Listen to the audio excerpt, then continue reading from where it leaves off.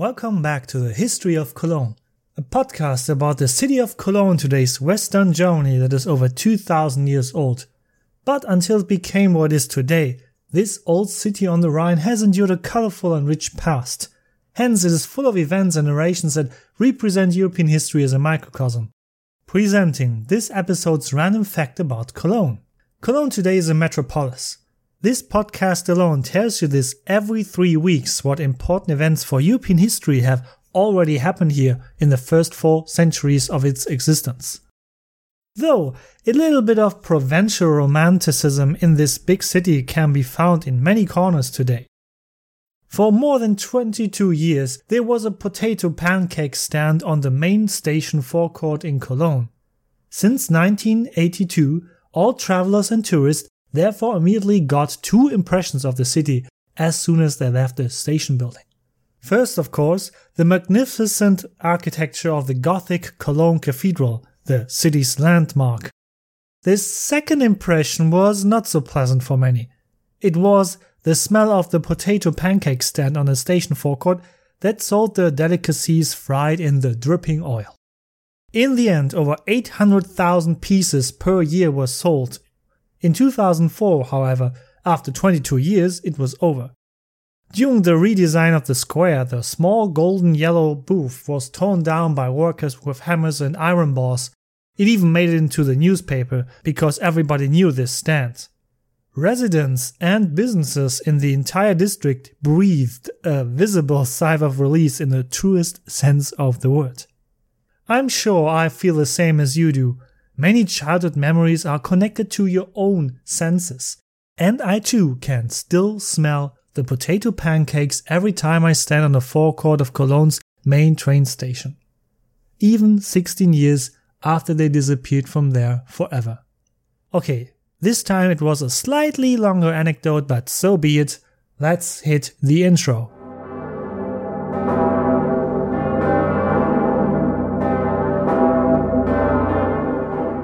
In the last episode, the short Frankish rule over the Roman colony of Cologne ended after only 1 year in 356, and that probably extremely bloodlessly.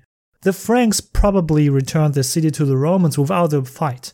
In return, this small group of Franks were allowed to settle in the Cologne lowland as allies of Rome. In this episode, we want to look as far as possible from the sources to see how late antique Cologne developed at the end of the 4th century. Many are tempted to see the end of Roman rule in late antiquity, both in general and regionally, as a stringent downward spiral that was ultimately to culminate in the fall of Rome in the year 475. Often cited here are the constant decline of Roman institutions and even further weakening of direct control in the provinces and general de-urbanization. However, that there are often regional and distinct differences, well, that is often not an issue.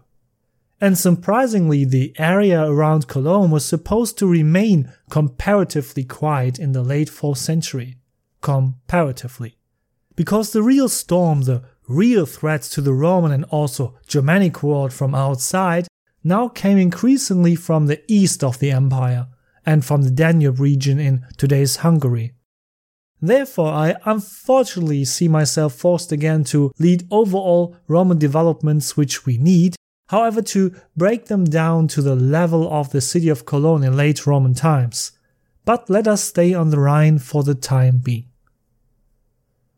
After Gaul up to the Rhine had been pacified again, Roman efforts were again to make sure the Rhine border was secure in the long term. In today's Krefeld, for example, about 60 kilometers north of Cologne, a military camp was rebuilt and put into operation. This must have been around the year 370. The same applies to another military camp in today's Dormagen, in close proximity to northern Cologne. Further excavations show that the main roads in the region around Cologne were also renewed, and also the Hohe Straße, in Roman times it was called the Cardo Maximus, the Roman main street of Cologne, was repaired. The conquest of the Franks had left visible and even today archaeologically verifiable damage to the city. But it is precisely in this phase that the Praetorium, the seat of the Roman governor, was most magnificently expanded. Surely one did not do something like this if one did not believe in a further Roman future. Even if the city of Trier was the preferred residence of the emperors in the region, since the 3rd century almost every emperor had been to Cologne at least once in his life. And the Cologne Praetorium continued to present itself as a representative building of the Rhineland that was to represent Rome's power in the region. A huge octagonal assembly room, which already looks like the Knight's Hall of a medieval castle, dominated the center of the 90-meter-long building. At both ends, in the north and south, there was a half-round meeting hall. The late antique Roman building was thus one of the largest of its time north of the Alps. The architectural elements used there, along with numerous other influences, were to be adopted by later generations for the construction of churches, the architectural style of the so-called Romanesque period. But while we are on the subject of churches, the construction of the church of St. Gereon also falls into this late phase of the 4th century, later named after the same holy martyr Gereon who, according to legend, died in Cologne together with his Christian comrades. Like the Praetorium, this early Christian sacred building also had an octagonal central building with a large 24-meter-high dome in the middle. This made the church at that time one of the largest church buildings in Christendom. To have the time and the resources for such a construction project at that very time means that there was a certain period of peace, at least during the time of the construction of the church, between 360 and 375. The Church of St. Gereon then, as now imposing, was interestingly built outside the Roman walls of the city. Thus, it was virtually unprotected from the city itself. This too is an indication that this time must have been comparatively peaceful. The name of the church itself probably did not bear the name of the present patron at that time, St. Gereon. That would happen a little bit later. The church underwent numerous alterations in later centuries. However, the central octagonal building in the middle has remained throughout, with that same infamous legendary blood column I talked about a few episodes before. And no, we have not yet reached the point where I can tell you about the legend of this blood column. There is a great model of the church building in the 4th century which I hope to be able to put as a photo in the companion post of this episode, stating the Creative Commons attribution. I am talking about the Church of St. Gereon all the time. Well, I already said that it probably did not have the name of the later patron at this time, but also the function of this building is not proven beyond doubt for the early period. Was it really a classical church, or was it intended as a memorial for an important person or family, because it was built near a graveyard after all? Well, since we do not yet know for sure, this will have to be clarified in research. Later sources from the 6th century report numerous facings of marble in the interior, with granite columns and a magnificent decoration with golden ornaments. The beautiful thing is, of the antique central octagonal room with the dome, some of the first 16.5 meters are still in the antique original, despite alterations and World War II. This makes St. Gereon one of the best preserved ancient buildings in Cologne, besides the Praetorium, the Roman waterline, the sewer, parts of the city wall, and some Roman watchtowers, of course. In general, we have to assume that already several years of peace were enough for the contemporaries of that time to feel safe again in the Cologne lowland to build a church like that. I think that the year 2020 shows us how quickly conditions that were supposedly always taken for granted can change abruptly, for better or for worse. Many people had certainly also adapted to the often uncertain situations. Attacks and raids by hostile Germanic tribes were of course an evil, but as bizarre as it may sound, as a human being you could also get used to something like that. We know of estates that were massively fortified and even maintained their own small private armies in the countryside. Also, the not small group of Frankish settlers who now lived in the Roman Rhineland, with the permission of Rome, certainly knew how to defend themselves against gangs of thieves from the right side of the Rhine. After all, they themselves had often followed this craft in the past. let us take a short look at the entire Roman Empire, to which Cologne belonged again after the 1-year rule of the Franks in 355 to 356. At the end of the 4th century, the Roman Empire was divided permanently into 2 parts. This was not intended at first. Of course, it was still one empire and not meant as 2 separate empires, but in the long run it developed exactly to this, to an empire that was now divided into East and West. Cologne, as well as the former capital Rome, belonged to the western part of the empire. Milan and Trier continued to serve as capitals and residences of this western empire. So it was still clear that with the presence of the imperial power in Trier in today's western Germany, it was absolutely not in the Romans' interest to abandon this region or even give in. Rome would live on and triumph as always. Well, at least for now. I don't want to lose myself deeply in Roman history again. Nevertheless, we have to take a closer look at one aspect. Where exactly was the division between the East and Western Roman Empire, and what effects did it have? This division of the empire seems quite fair on a map. The division runs right through the middle of the Balkans, and geographically it divides the empire quite well in terms of landmass. But it was still an unequal distribution. The Eastern Empire had much better chances of survival with the Eastern Mediterranean and its new and impregnable capital of Constantinople, today's Istanbul in Turkey. In the eastern part, so today's Greece, Turkey, Egypt, Syria, Lebanon, Jordan, Israel and Cyprus lived 2/3 of all inhabitants. There was a much higher density of cities and the most important trade routes of the world at that time converged here. Here in the east, the population was more Christianized than in the west, but also more Roman and Greek cultivated. The western part of the empire, so to speak, today's Western Europe, with parts of Northern Africa, had much worse chances of survival. First of all, the much lower number of inhabitants, a much less Romanized population, much less urban structures. And especially the latter is decisive. Roman culture, technology and power were based on structures that were only available or effectively implemented in cities.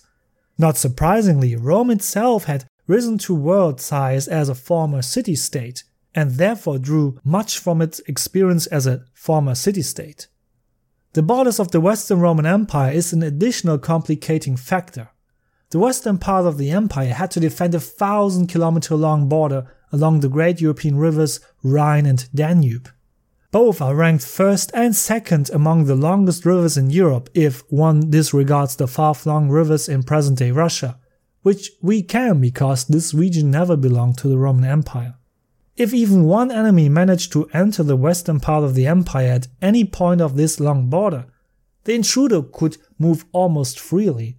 If one reached the Rhine or Danube, it was not difficult to get further into Gaul, Spain or even Italy, which barbarian invaders were soon to succeed in doing. The Eastern Empire in turn had either high mountains like the Balkans, a shorter eastern part of the Danube region or the Mediterranean Sea, as well as deserts at its borders as natural barriers against external invaders. Remember my earlier episodes, how often had troops from the eastern part of the then still united Roman Empire helped Cologne and the surrounding area out of the crisis against usurpers or foreign invaders. This continued to be the case. De jure, both parts of the empire were united and allied with each other. If the western part asked the eastern part for help, surely help would come? But of course, the Eastern Roman Emperor would think twice before he could really do without troops at this time, if you understand what I mean. So much for that. The overall Roman situation at the end of the 4th century. Only as a small spoiler to conclude this topic, these observations I have made here are not just made up. History will show this soon. The Western Roman Empire would only live for a few decades and then cease to exist. The eastern part of the empire would continue to exist as a Byzantine Empire for another 1,000 years. Back to Cologne. I had already mentioned that it was probably already under the reign of Constantine the Great from the year 300 onwards that new building land was probably developed east of the city of Cologne. But east of the city? How can that be possible? Isn't there a sidearm of the Rhine to the east of Roman Cologne? That would get your feet wet, wouldn't it? Well, yes, but the fact that there was new building land available there was due to the fact that the area of the sidearm of the Rhine had become silted up over the centuries. The Romans had probably used the area between the Rhine island and the mainland as a garbage dump. This is shown to us by excavations in the area which we now call the actual Old Town of Cologne. In Caesar's time, 400 years earlier in 58 BC, we would still have got wet feet there or would have drowned. If you can't imagine that visually now, I have an idea. Just have a look at the companion post of this episode on the historyofcologne.wordpress.com. There I have a corresponding picture. This is exactly where we see a major infrastructural measure at the end of the 4th century. In one episode, we devoted ourselves entirely to the water and sewage system of Roman Cologne. Of course, the canals of the sewers ended far earlier in the then still existing sidearm of the Rhine. This would have meant that the people in the newly developed eastern part of the city would literally have had the sewage flushed at their feet.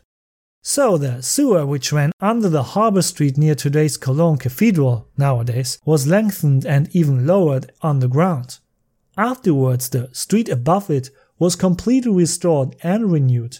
During the construction work, however, a coin probably fell out of the pocket of a Roman worker, because a corresponding archaeological find under the newly laid harbor street and the foundations brought to light a coin from Emperor Gratian.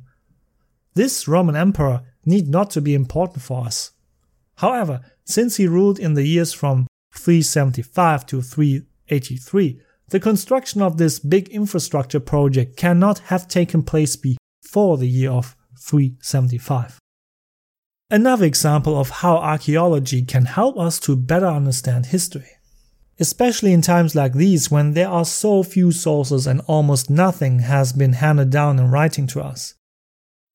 Yes, well, you might think so. They have just repaired a road and put a canal underneath. What is so special about it? Such a large infrastructure project requires a high degree of engineering, skill, money, and organizational talent. While in this phase there is general talk of the decline of the Roman Empire, around the year 401 example, Roman rule in Britain is largely abolished, the Romans just leave the island, an active and intact Roman urban society is still at work in Cologne.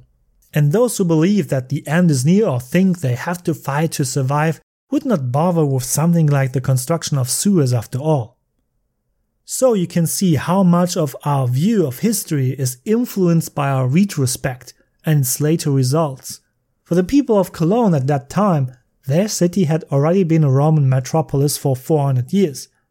How could they have known back then that the Roman period would be over just 2 or 3 generations later? So the second half of the 4th century represented a last, peaceful and quiet phase of Roman Cologne, compared to what had happened in the 3rd century or in the year 355. It had long since ceased to be a golden age for Cologne, but at least the city was largely at peace. In addition to the mostly Gallo-Roman population, Franks were increasingly recruited or settled on the fortified estates and settlements around Cologne. They took over many tasks. In addition to agriculture, they were also responsible for border security and military service. However, a Romanization of the Franks did not take place as it did with the Ubii 400 years earlier. For this, the Roman Empire was too much in crisis mode, exhausted in manpower and in defensive combat on all fronts of its empire. In the neighboring province of Cologne, in Upper Germania and the area around Mainz, on the other hand, the Germanic Alemanni continued to do their attacks.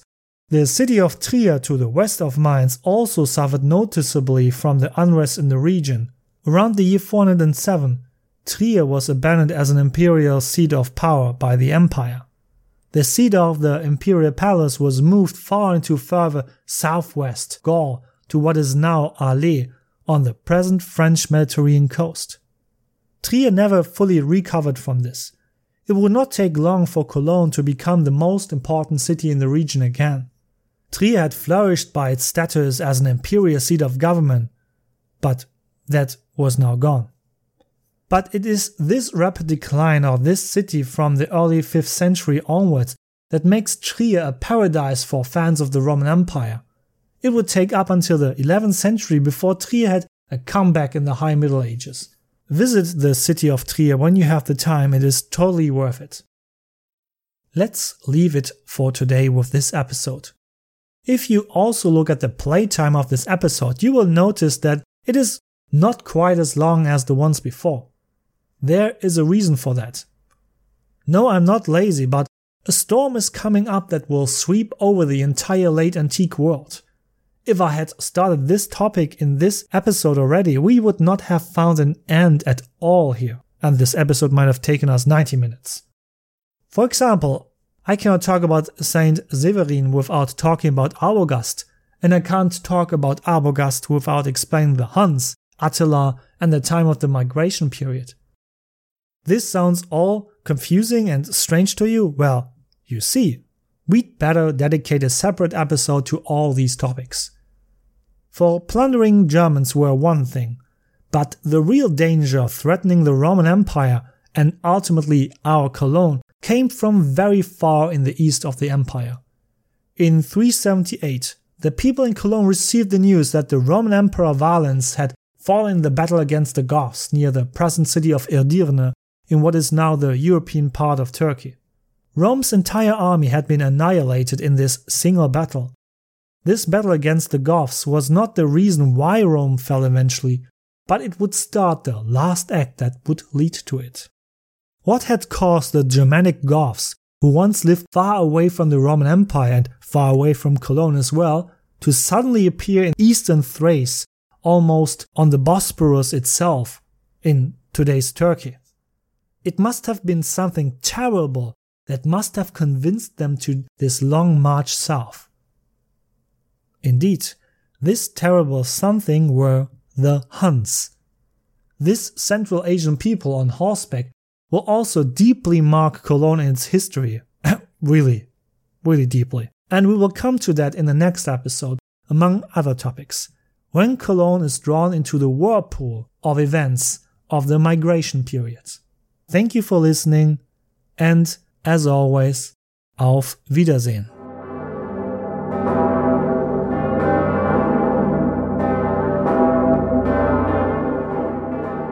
And check out my homepage for more information about the episodes and learn how to support this podcast if you want to. You don't have to, but it would be nice. Thank you. Dankeschön. Bye bye.